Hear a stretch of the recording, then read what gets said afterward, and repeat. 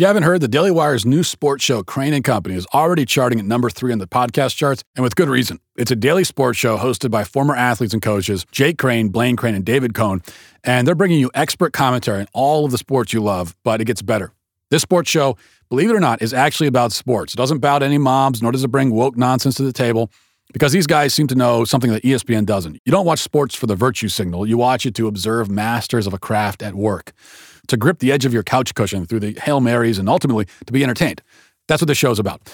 Here's what people are saying about it. Chris on Apple says, excellent coverage by knowledgeable people with firsthand knowledge. This is exactly what a serious sports fan wants because it's poignant and it brings us nothing but the facts, all the facts, none of the woke crap. Thank you, Ben Jeremy, the Daily Wire, 5 stars. And then David on YouTube says, been a DW subscriber for a couple of years.